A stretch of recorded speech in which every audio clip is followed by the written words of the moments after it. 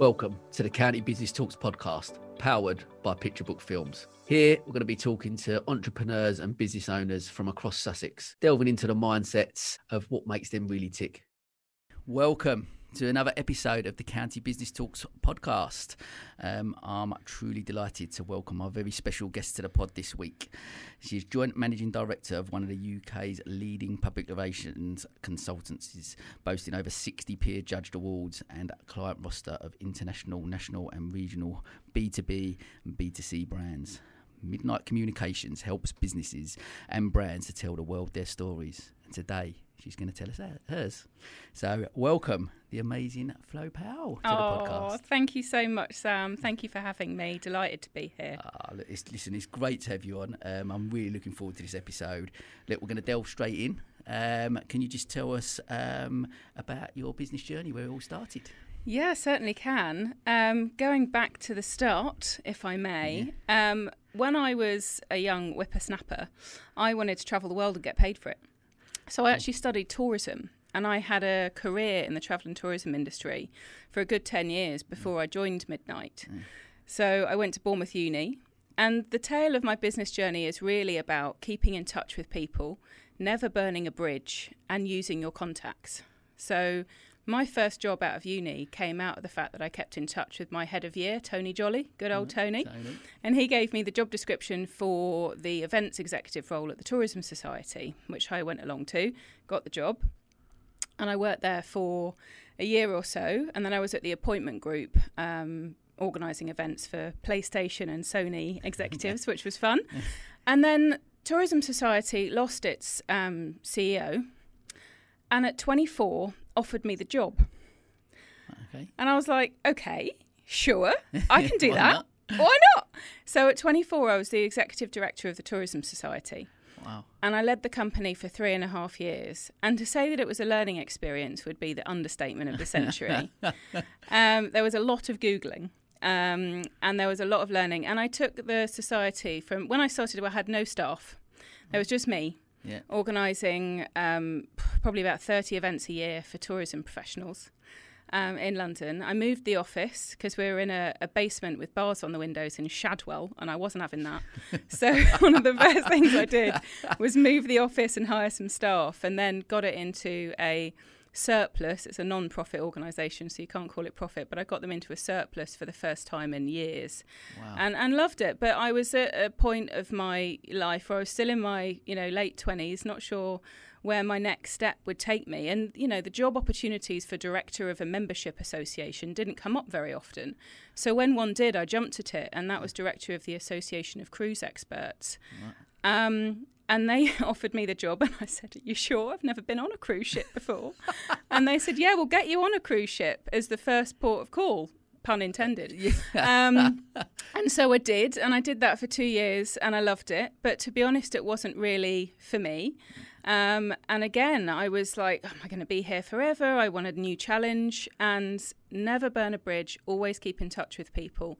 Kept in touch with the ex-chairman of the Tourism Society, Alison Cryer, who just so happened to run a specialist travel and representative PR agency.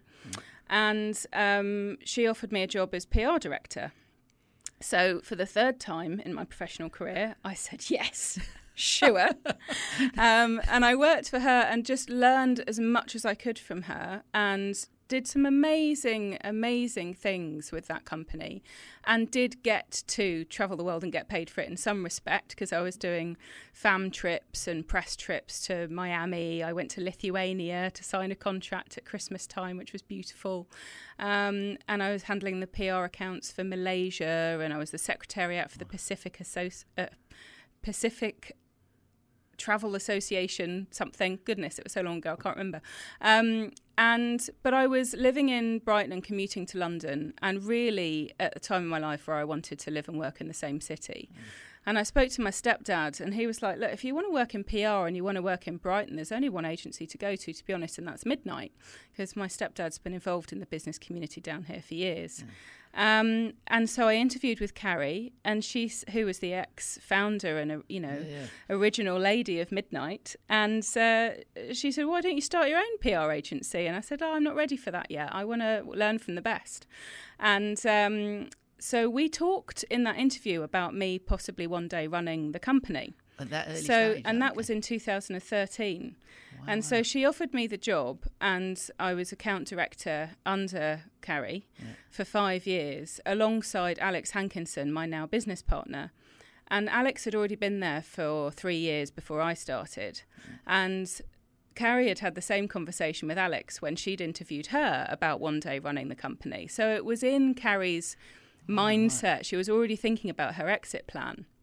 And I don't know if many people remember, but at the time, Midnight owned the Sussex Business Awards and the Brighton Hove Business Awards. And fortuitously, Platinum Business Group offered to buy out the events side of Midnight, along with Fiona Graves, the then PR director. And that was great because it meant that Alex and I could then have that conversation with Carrie about taking the PR side of the business, because Carrie had always wanted to be an author. And I'm delighted to say that she's achieved that goal. And her first book, The Candlelit Menagerie, available in all good bookshops, is out. And her second book is on the way. And she is now a published, successful author. And she's very proud of us for continuing her legacy and making it success. And we're delighted that she's achieved her lifelong goal of being a published author. So it's all ended up very well. And we started negotiating with her in September 2017. And by January 2018, Alex and I were the owners of Midnight Communications, one of the UK's leading PR agencies. And we walked out of the solicitor's office one January morning, walked down the steps and turned to each other and said, "Did we just get married? Is that what just happened? We are essentially business married now." And I wouldn't have it any other way. She's the best work wife a woman could ask for. And she's the yin to my yang. And it's 3.5 years on. And I'm delighted to say it's going really well. Wow. That is amazing. I'll tell you a couple of things I've taken from that. Like, your attitude towards stuff and mindset of there's an opportunity. Do you want to give that a go? Yeah, absolutely. I'll give that a go. Say yes, learn later. It's what actors do when they're like, sure, put it on my CV. I'll learn it later. And I take that same mindset to business. Just say yes, and you wouldn't believe what can happen. And I never intended to own a PR agency. In fact, as I've said, I've never intended to work in PR. I started out in travel and tourism, but PR was always part of my role as director of the companies that I was running. And I loved it as part of the role and really sort of honed my career and shaped it into following what I loved and what I enjoyed most about the roles that I had. And it could have taken me in so many different directions. And that's true for a lot of people that end up in PR, actually. Yeah. But what I want to is, like, where does that mindset come from? Because not many people necessarily always like was you like that as a child? Was you always like, yeah, I'll give that a go? Doesn't matter, I'll give it a go. Pretty much, yeah. Really? I come from a family of creative musicians, and I'm the only one that went to uni and the only one that pursued business, because I watched my brother and sister trying to create careers in the music industry and really struggling. Struggling with money, struggling to find success, struggling with the luck that you need to make it a success as a musician. And they're both doing brilliantly now. But I watched that and thought, do you know what, that's not for me. I want a solid career with a steady income, and I want to pursue something that could result in that. And travelling the world and getting paid for it sounded like a great option at the time. Didn't quite work out like that, but hey, I've ended up owning my own PR agency, so I don't regret any of the steps that I went through to get to where I am today, although it was a bit of a winding avenue. Yeah, that's really interesting. And so was there, like, from, you said about, I wanted to travel the world and get paid for it, but was there ever a point, like, in those earlier years where you thought about running your own business, or was the first point of thinking, I'm going to do this, I'm going to run my own business, when you had that first interview with Carrie? Well, no, I had thought about it before, because I was director of a company at 24 and then director of another company at 27 and then helping my old boss run her agency after that. So I'd been at that level where I was running the show, but I wasn't the owner. So yes, in the back of my mind, it would always been like, I know how to run the show. Wouldn't it be great if it was my show? That would be wonderful. But I wasn't ready. And although I've said yes a lot to things that I knew nothing about, hilariously, and got myself into some pickles, but it was all good in the end. I did that because I knew I had the self-belief that I could do it, and I would just have to learn fast and make it happen. But I was also, conversely, risk-averse in the sense that I didn't want to set up my own company without knowing as much about it as I possibly could. So I saw those 5 years under Carrie as learning as much as I could from her and learning the ropes as to how to run an agency. And bear in mind, my previous experience had been more consumery, more travel focused. When I started at Midnight, I got thrust into the world of B2B PR and absolutely loved it. I was handling the PR for Thomas Egger, the law firm that was then bought out by Owen Mitchell. And it was an account that Midnight had for 13 years before they were bought out by Owen Mitchell. But I'd never done anything like that before. And I remember in my first month at Midnight helping get Thomas Egger some national coverage in the national newspapers. I'm talking Times, Telegraph, Guardian, Financial Times kind of coverage. And just thinking, this is amazing. I love this side of things. And it just opened up so many more opportunities to work for different types of companies. And that's one thing that Alex and I have done is narrowed down the sorts of companies that we work for as clients at Midnight, whereas before I think we had a much broader scope. And that's been a really interesting journey. But yeah, I loved it. And I learned as much as I possibly could from her, but also from Alex and Alex from me, so that when it came down to brass tacks and talking to her about taking on the agency, we felt pretty confident that we'd be able to do it. And it actually made no difference to our clients because we were already running their accounts and Carrie didn't have much involvement from the PR side of things. So from a client perspective, it made no odds. We just happened to be running the business as well as their accounts. A lot of work from us, but that's fine. And we spent the first year, well, you think you know what you're doing, and then you own a company, and there's so much to learn. So many different types of insurance products you need as a business owner. So many legalities and finance things that we didn't know about. So, you know, one of the things we've always done is ask the questions, find the right people to help us. We've got a great bookkeeper. We switched accountancy firms, so we now use someone that specialises in marketing agencies, and we've just got the help that we need along the way. You know, we've sought the experts, and that's what it's all about for us, is realising what we don't know is the important thing and finding the answers. I think that's from any business owners, but you ultimately realise as a business owner you can't do everything and you're not great at everything, so you want to work with people, employ people that can do things better than you can, so that you can ultimately run the business as you see fit, and you've got that vision for it. What I'm finding really fascinating is that and what I think's a really good point is that you, from a young age, like 24, director of a company, 27, director of another, like that type of level at a young age, going, yeah, I can do that. Not got the experience, but yeah, I can do that. That amazing can-do attitude. But still, when you're presented with an opportunity, like right at the beginning, when Kevin said, "Why don't you start your own?" But having the foresight and wisdom to be able to go, I'm not ready for that right now.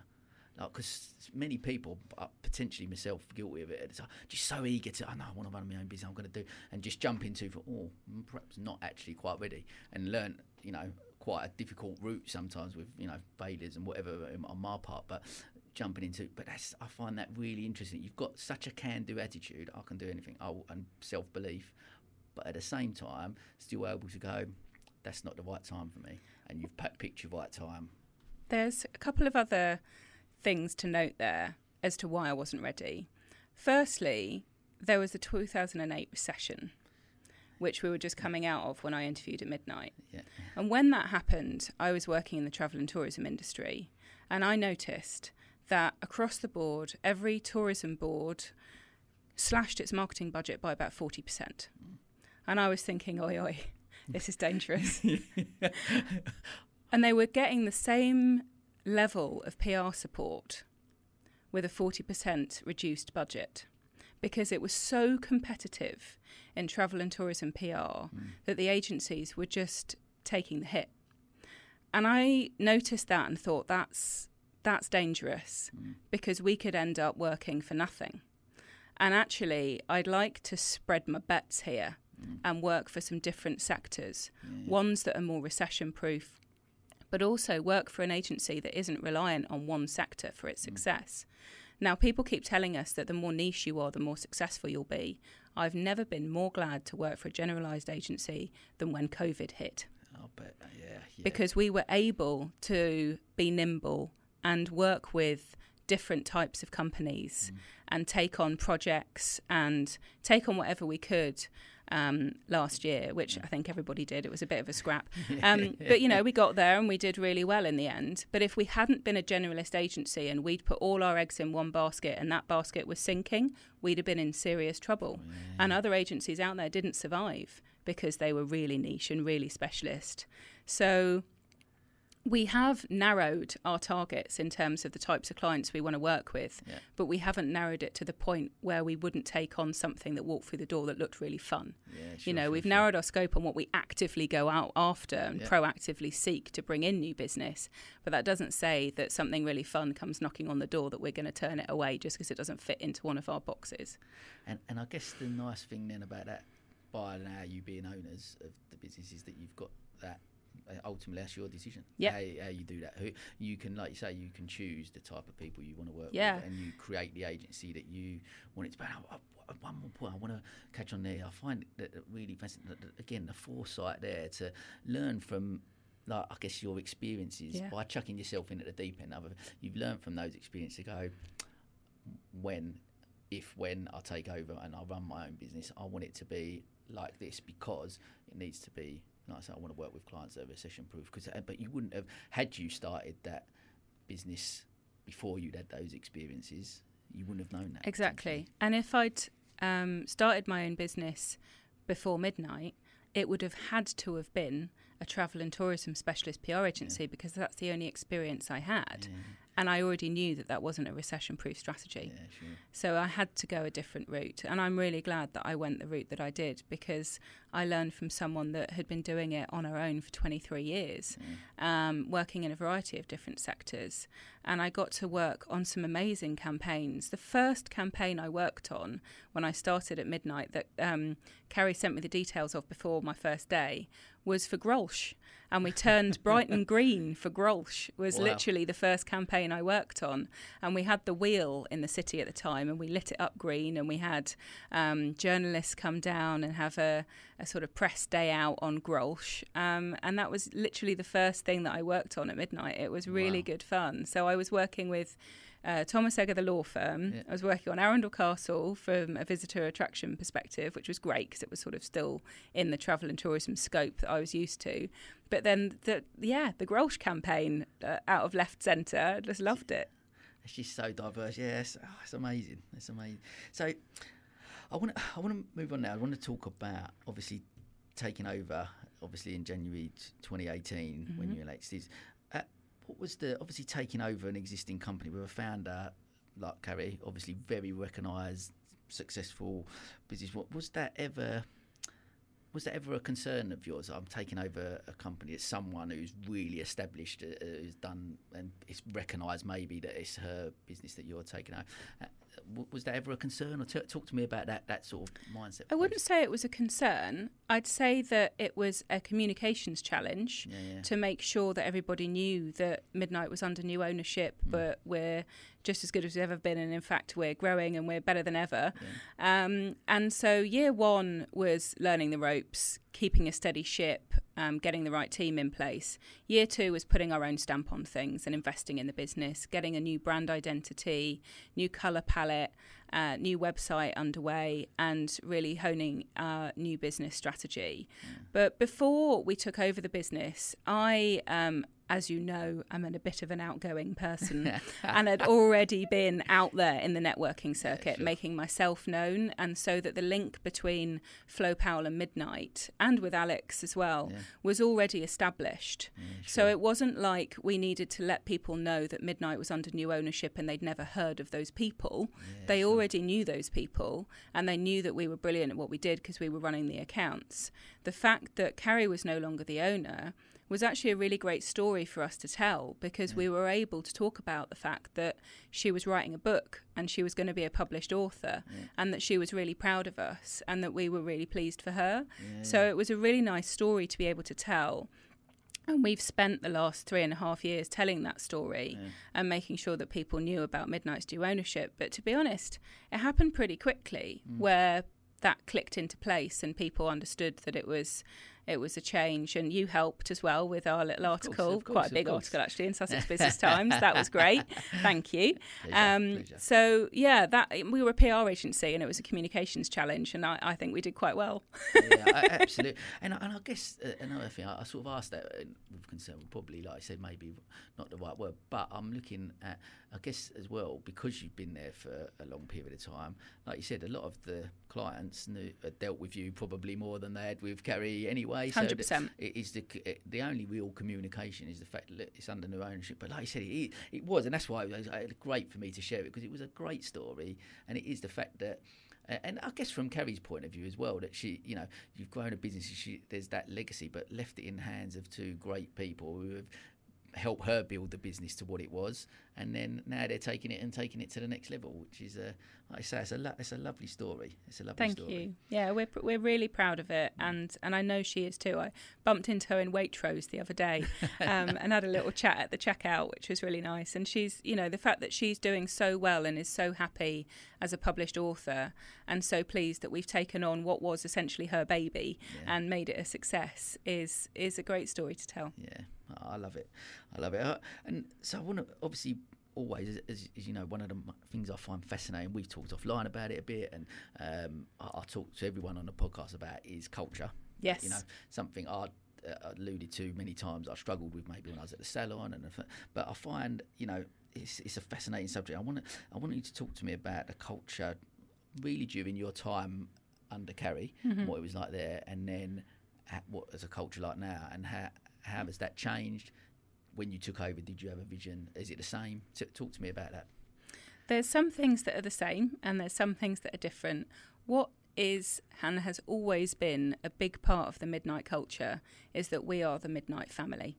We've always felt like that. And there's pros and cons about being a member of a family which are people that you work with, because I guess you can be a bit too close, and that's not good from an HR perspective, maybe. But that's the way it's always been, and we wouldn't have it any other way. And one of our proudest things is our team, and how well they all get on with each other, and how supported they feel by us as the business owners. And I guess the biggest difference in what Midnight was and what Midnight is that Midnight used to have the events, and the events used to pull everybody into this kind of whirlwind of craziness 2-3 times a year, where we'd be on the door and we'd be organising it all and all the rest of it, which would take our focus away from client side and the PR business. And to be honest, I'm happier now that we are concentrating on the PR side of the business, and it gives us a more even flow of work throughout the year, where we're working on the PR accounts, rather than having these crazy spikes of activity where we have to kind of all hands to the pulp organise these award schemes. So it's easier in terms of how things go throughout the year. But we're a similar number. There's 9 of us now at Midnight, with 2 freelancers, so 11 as part of the family. And that was a similar number to when we bought Midnight, including the events team. So the PR side of things has grown in the last few years, which is great. And we've put a lot of things in place that weren't there before to help the team. And a lot of that has come out of us wanting to be as supportive as possible, but also with everything that happened with coronavirus last year and the pandemic, everyone's talking about mental health, and we could see that a mile off, because every single member of our team was going through some version of personal hell, and they needed more support than ever. So a couple of things that we extended. We already have a healthcare system at Midnight where every member of staff gets a cash plan, basically, to pay for dentists and doctors and opticians and hospital appointments and prescriptions and all of that sort of thing.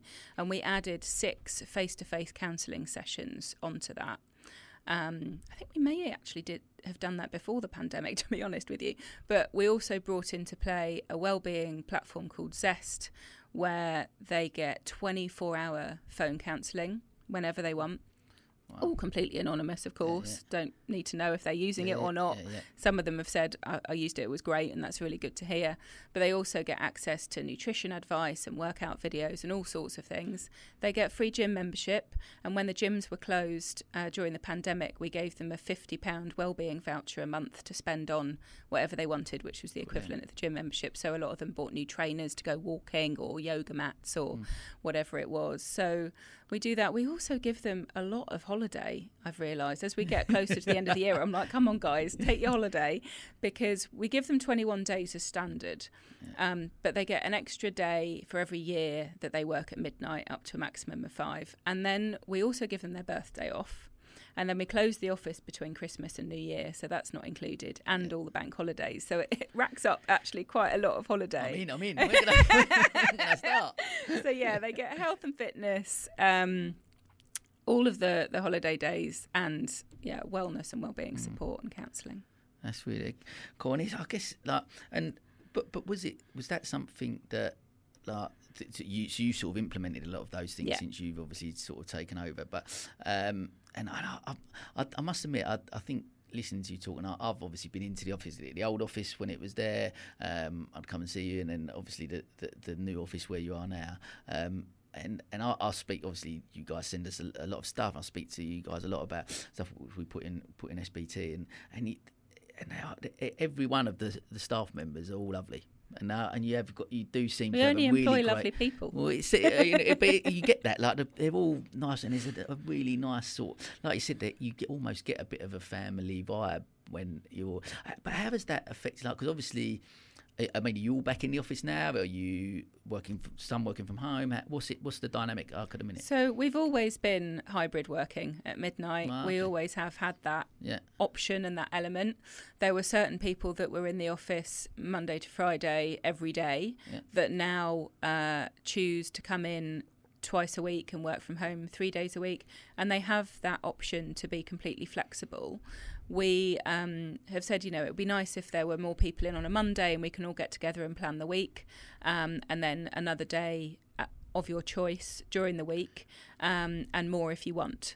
And so on Monday this week, there was 7 of the 9 people in, which Brilliant. Was the most we'd had for a while, and it was lovely.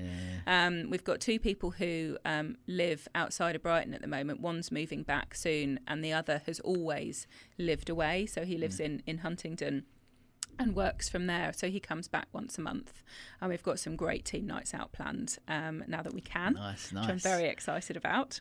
So it's just nice to have them back, and it's fine to be flexible and for people to work from home, but when you run a creative agency where your business is built on ideas, those ideas are best formed, in my opinion, when you're together in the same room. It is harder to brainstorm via Zoom or Teams. Yeah. Yes, we can still do it, and we've had to do it during the pandemic to come up with new ideas for our clients' campaigns. But I think the best ideas come out when we're all together in the same room. There's just something magical about getting around the room together and jumping ideas, bouncing ideas off each other, and having that spark of creation that you don't necessarily get when you're looking at each other on a screen and you're not sure when it's your turn to talk and all of that sort of awkward stuff. That almost Zoom etiquette type thing that people just not really like you said, when you could have 8 people sitting around a table, like in a studio like this, for example, and like you say, you're just but you don't necessarily wait for your turn. Someone says something, you go, but what about this? What if we do this? And you just. But it doesn't. I get that it doesn't seem. It's a bit too stinted on video call. It's not as easy to jump in because you don't want to be rude. Whereas if you're all together, it's more socially acceptable to interrupt each other somehow. I don't know why, but that's just the way it is. Yeah. And so, don't raise your hand. Exactly. You're like, hello, I've got an idea. It doesn't really work like that. You're like, yeah, brilliant, and you're bouncing off each other, and that's great, and that's how we prefer to work. And and it's always been the case that when we've had a brainstorm, there'd be at least 1 or 2 people dialing in, but it's best when we're all together.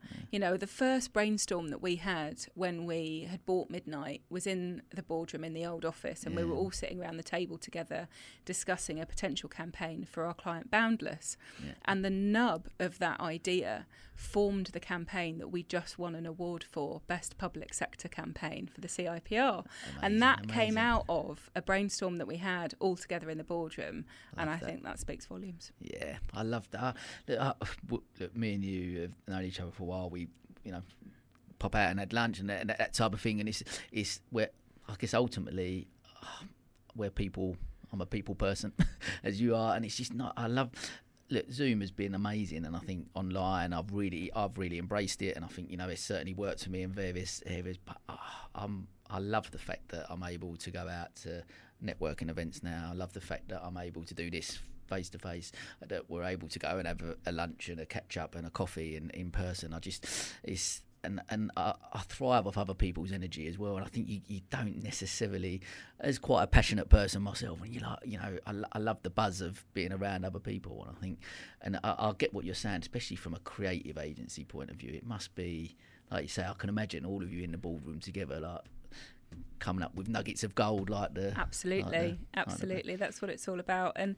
And Zoom and Teams have been great in terms of efficiencies. And I kind of can't believe that we used to travel and take a whole day out for an hour's meeting with a client every month, because actually they're paying for our time. We're a professional service.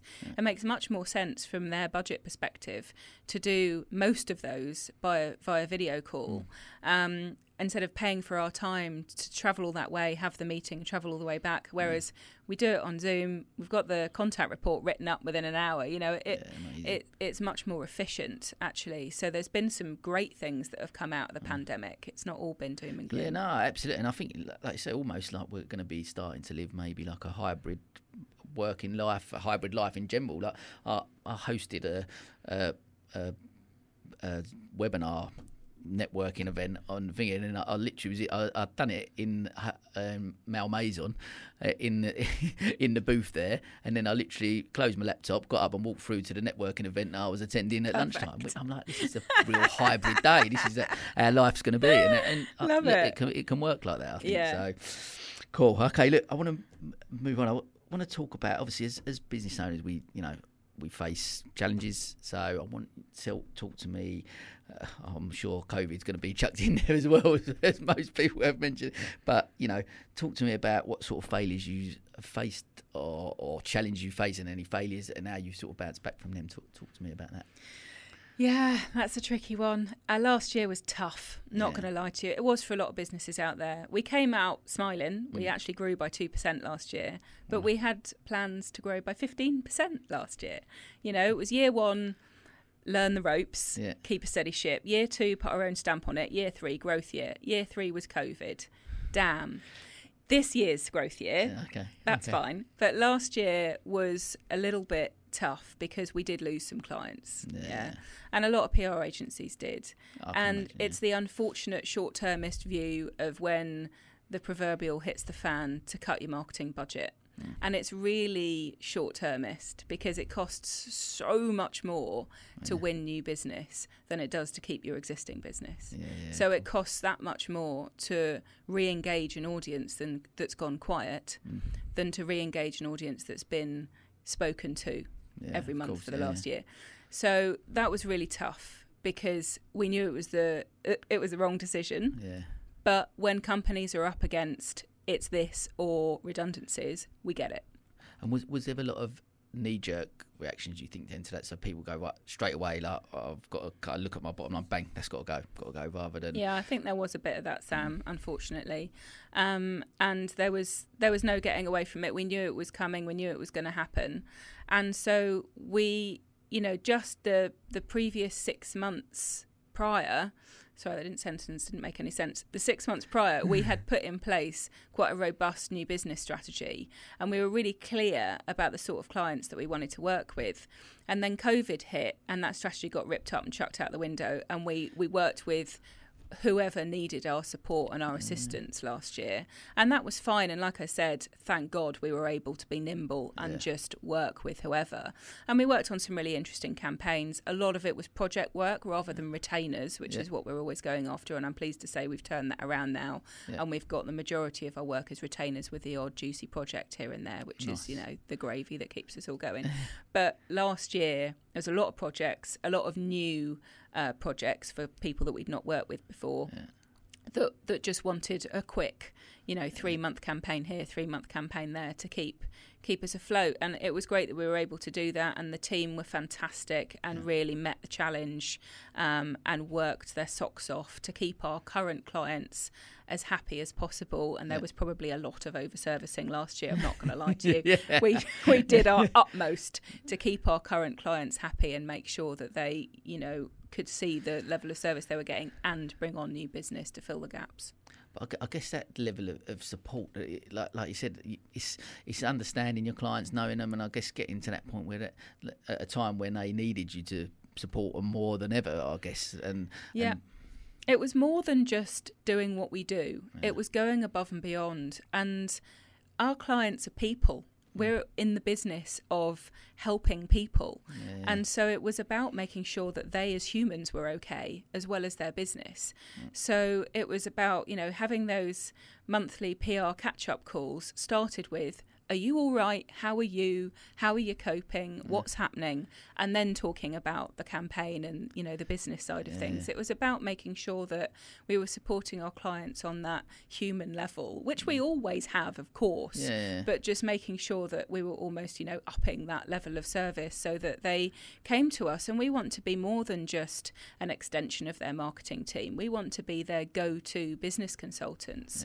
It's not necessarily just PR that we end up advising our clients on. It's on all manner of things from the business consultancy side of things, which is why we partner with other businesses from SEO, PPC, design, digital, website development, advertising, all sorts, because our clients know us, trust us, love us. We are friends with them. We are their confidants.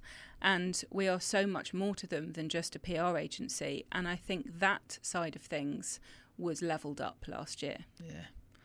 That's really interesting. And I guess you tell me what you think, but I found that, I think we've spoke about this offline a little bit a couple of times, but almost over the last 18 months or so, that almost people have become a little bit more open, a little bit more honest, a little bit more authentic.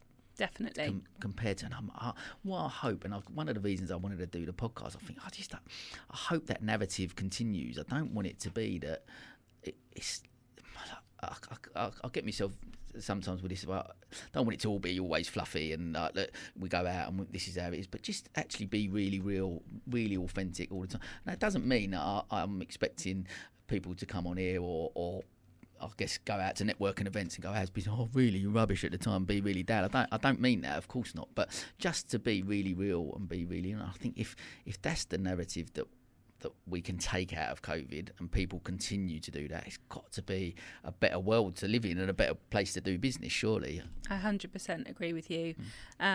Kindness is the trait that I hold the most dear with everyone that I work with, both in terms of employees of Midnight, partners of Midnight, clients of Midnight, and other contacts. And it's the trait that I hold most dear to myself as well, and I really think that has set us apart from other businesses in the last 2 years, because people buy people, and we're nice people to work with, and we put our team first, because if our team aren't happy, our clients aren't going to be happy.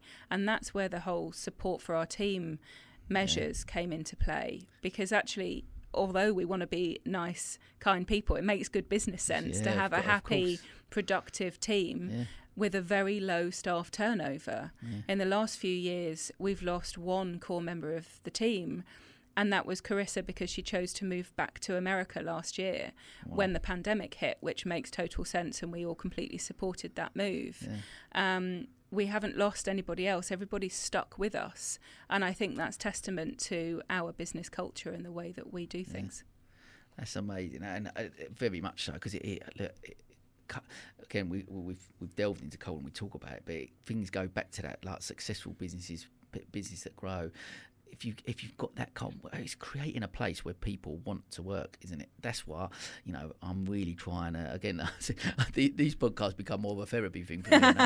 It's like an education, because I'm like, okay, yeah, brilliant. Okay, but I find that so interesting, because it is. Culture's got to be. I'm creating that people, because ultimately, I always looked at it. Employees are never going to see it like it's their business. It's not. They're not going to see the things you do and have the worries and stresses that you do. But if you can communicate with, you're in the business of communication, right? So, but if you communicate not only with clients but with staff and are open with them about stuff, they will buy into your core values and what you're trying to achieve, and they're all part of that journey with you then, aren't they? Absolutely. They're part of something. Absolutely. And we're open with them about where we want to take Midnight and how they can help us achieve those goals, and how we can help them achieve their personal goals as well. And we've got a family at Midnight who all get on like a house on fire, but you wouldn't meet such a diverse group of people in terms of interests and ambition. It's really interesting. And we've got a member of the team at the moment who's working for us 4 days a week and doing a master's in sustainability at the University of Sussex. Wow. And she asked if she could go from full-time to part-time and talk to us about that process, and we've supported her throughout. And it means that as all of our clients have and should put sustainability at the top of the agenda, we've got a member of the team that's doing a master's in sustainability, and it doesn't half help when we're talking to our clients about how to make their campaign and business more sustainable, because it is at the top of every agenda. It's become a massive part of what we do in PR across every level, across everything that we do. So that's been brilliant. But even if it hadn't been really beneficial for the business, we would have still supported her to do that, because that's her ambition, and we want her to stay with us while she studies. It might end up in a few years that she wants to become a scientist and goes off and does her own thing, but we hope that she stays with us, while she's doing that. And she's a great member of the team, and we love it. Other members of the team have other things that they're really interested in that we help nurture and develop, and other people have different parts of the job that they love more than others. So we've got a member of the team that's really into video, and we've invested in him for his video training, and that's an element that he can bring to the campaign. There's others that love social media and really want to get to know that in depth, and so we invest in training for them and put them on more accounts that's got that element of the campaign involved. And it's about working at Midnight doesn't mean that you have to do the same thing every day. The beauty of working at Midnight is that you do different things every hour. And that's why people love working at Midnight, because they're not just doing insurance PR. No offence to insurance PR agencies, but insurance PR is part of what we do. Professional services PR is part of what we do, as is a little bit of travel and tourism and a little bit of food and drink and quite a lot of property and construction. So you will be doing something different every minute of every hour of every day at Midnight. And the people that thrive the best in that situation are high-functioning multitaskers. And that is what we've got as part of our team. Amazing. I love it. Let's, we've talked a little bit about, obviously, challenges. I want to talk also about, success, and what define what success looks like to you, and then talk to me about maybe since taking over, what's been your highlight and your biggest achievement? There's so many, it's hard to pick one, because it's been a hell of a roller coaster, and there's been so many things that we've been proud of. I'm proudest of our team and developing the team that we have into what we've got today, because they're amazing people, but I've talked a lot about them. The biggest thing for us that we're most proud of, other than the award that I mentioned, very chuffed with that, is the fact that we are finally going to achieve the 15% growth this year that we wanted to achieve last year. And we won 8 new clients in the last couple of months, which I'm really, really chuffed with, because we started the year on quite a small list of retainers, and we've grown it and grown it and grown it, and the team has supported us, and we've flexed that service with some freelance support, but ultimately it's been the core team of 9 that's been all hands to the pump, and loving the new clients that we've brought on board for them to work with, and that's been a huge achievement for us, is to take last year on the chin and, you know, even though we grew a little bit, and just all pumps forward for this year to make a big success of it. And we haven't finished the year yet. Anything could happen, but the forecasts are a 15% growth. And that means that we can do more. We can hopefully bring on another member of the team next year. We're taking our team away for the night in December. We're merging our AGM and Christmas do. You asked me about things that remained the same with old Midnight to new Midnight. Midnight has always taken the team away for an AGM every year. So the last time we did it was in 2019, and we took them all to Palma for the weekend, and it was beautiful sunshine, and we loved it. And we did tapas tours and all sorts. And then, of course, last year we couldn't. This year's been a bit uncertain. So we've merged our AGM with our Christmas do, and we're going to Rye in December. So we're keeping our money in the county and heading over to Rye. We're doing a private tour of the Rathfinny wine estate, and then we're heading over to Rye, staying at the Ship Inn and having our Christmas do at the Mermaid. So really excited about that. And it means that we've got a bit more in the coffers to spend on staff training and development, and make sure that they're getting what they need, and take them out for a bit of fun. Literally the week before our Christmas do, we're taking them all out for dinner, and we're going to Brighton Dome for the London Gospel Choir, where they're performing a series of Bob Marley songs. And I'm like, that sounds like my dream night out. I can't wait. So they're all coming with me, which would be lovely. So yeah, having a bit more money in the bank account means that we can, you know, have a bit more fun and develop our team. Amazing. Cool. Right.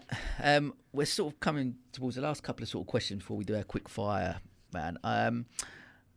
Look, running a business, as we've mentioned, challenges, and it can be sort of tough. We're recording this around the time, obviously, of Mental Health Awareness Day.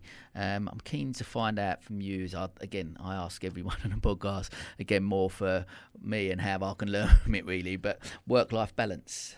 What do you do? How do you achieve that yourself? Does it help, obviously, having a business partner? Oh, yes.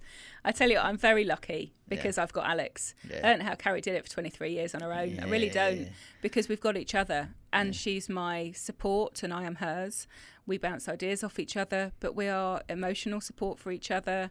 And I can go on holiday and she picks things up for me, and she can go on holiday and I can pick things up for her. Okay. And we can have that actual break from the business, because we know that our business partner's there running the show for us, and there isn't that gap. But for me, and the other thing is, I'm an early bird and she's a night owl. So I'm up at 6, and she'll be up later. I mean, in fairness, she's got kids, she's doing school runs and all sorts. Sure. But she'll tend to work a bit later in the night, whereas I'll be asleep by 10. But we're quite strict about not checking our emails after work hours. So the way I try and stay mentally healthy is to have that separation and to switch off at 5:30, 6 o'clock every night. And do you feel you can do it, like even when you and is that you feel you can do that because you've again, I guess back to team culture that you've created, that you know that things have been dealt with, whatever, and the fact that you've got Alex, or is that, have you trained your mind to be able to do that? Look, I can only do so much in a day. I can only do so much. I've only got 2 hands, and my brain needs time to wind down and process and rest. And if I don't get that wind down time, I'll break, and then the company's not going to be in a good position if I'm broken. So it's a necessity. It has to be done. So when I'm at home in the evenings, I don't check my work emails. I've switched off, and it's the same at the weekends. Yes, there are exceptions, and sometimes I'm working on a big pitch that needs to be in, and I'll do put in a few hours, or proofread Sussex Business Times on a Sunday, I think I did once. But there are exceptions when there's something big going on. But generally speaking, I switch off at 6 and I'm done. I do, however, check my emails first thing in the morning, because I want to see what coverage has come in, and that's what motivates me, is success and keeping our clients happy and seeing what we've managed to secure for them, and literally gets me out of bed in the morning. But I do have to have that separation and taking that time off as well. And Alex and I honour each other to make sure that we've taken all our holiday days, because it's so important that we have that time to switch off and process. Wow.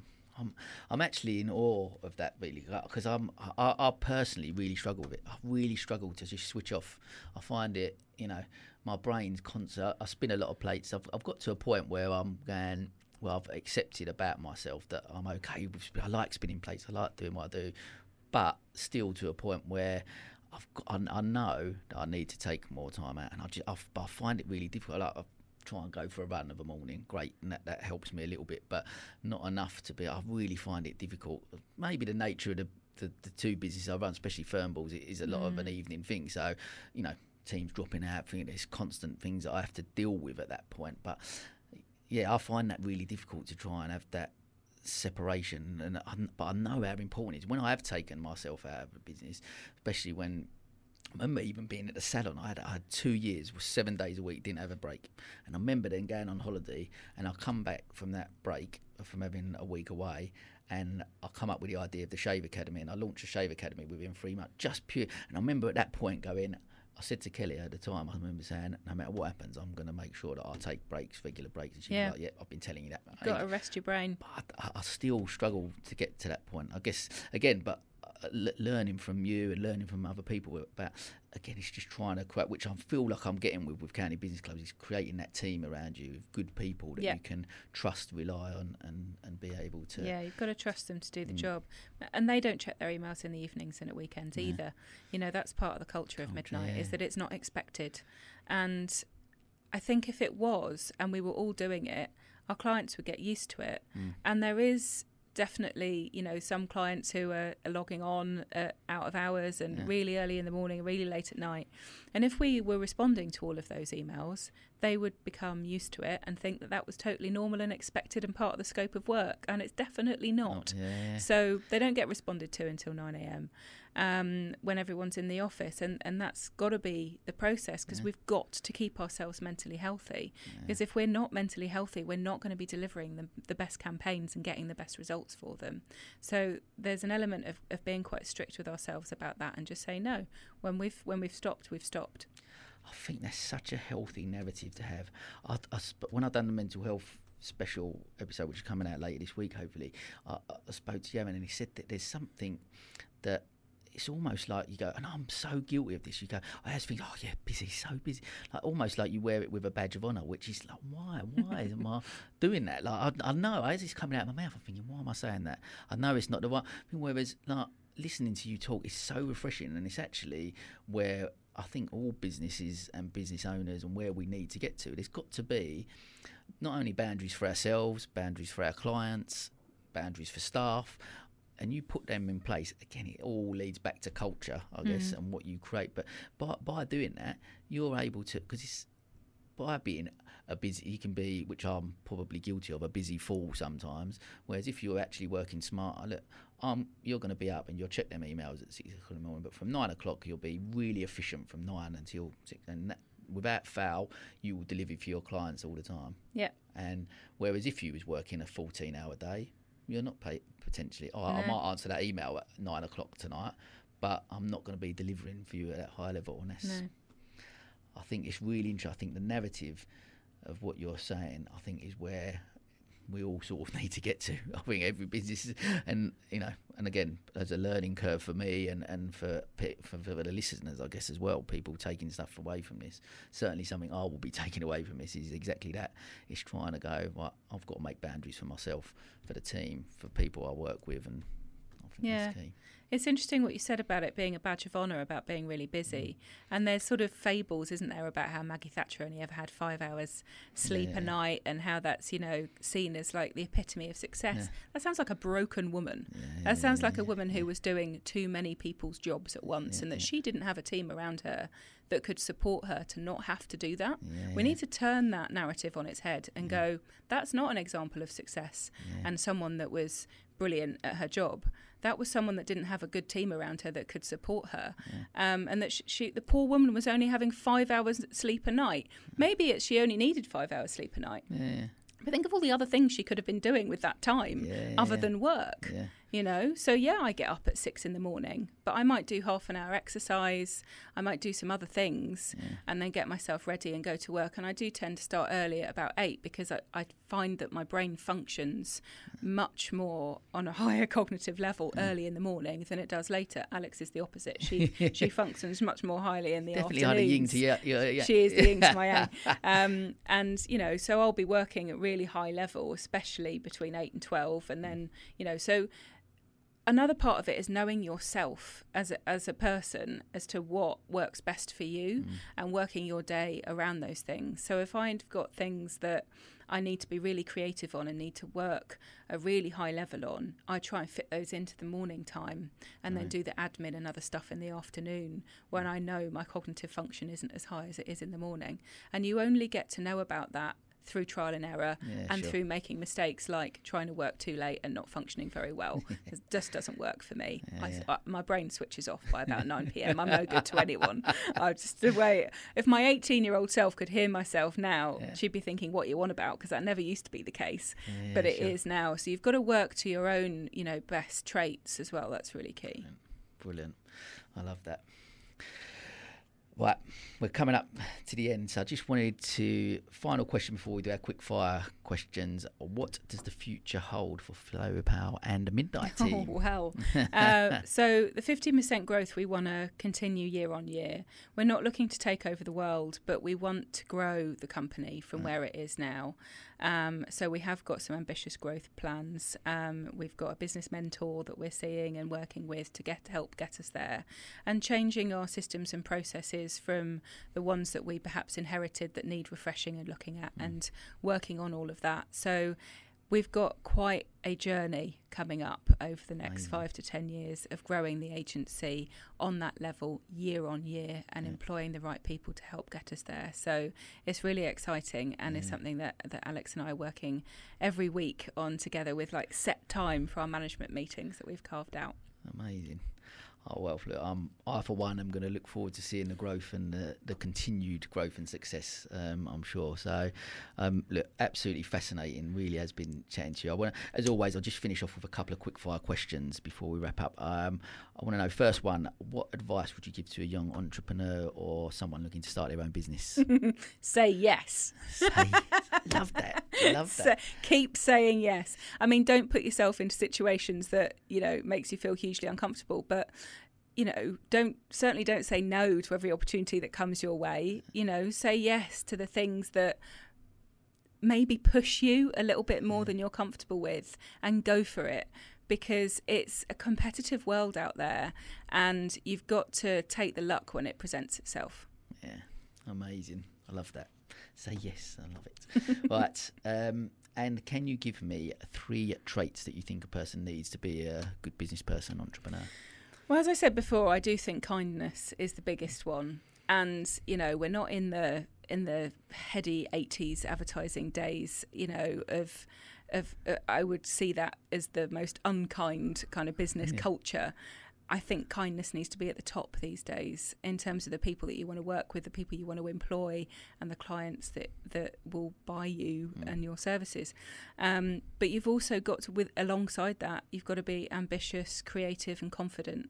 So those are the 4 key traits that I think will get you success. Amazing.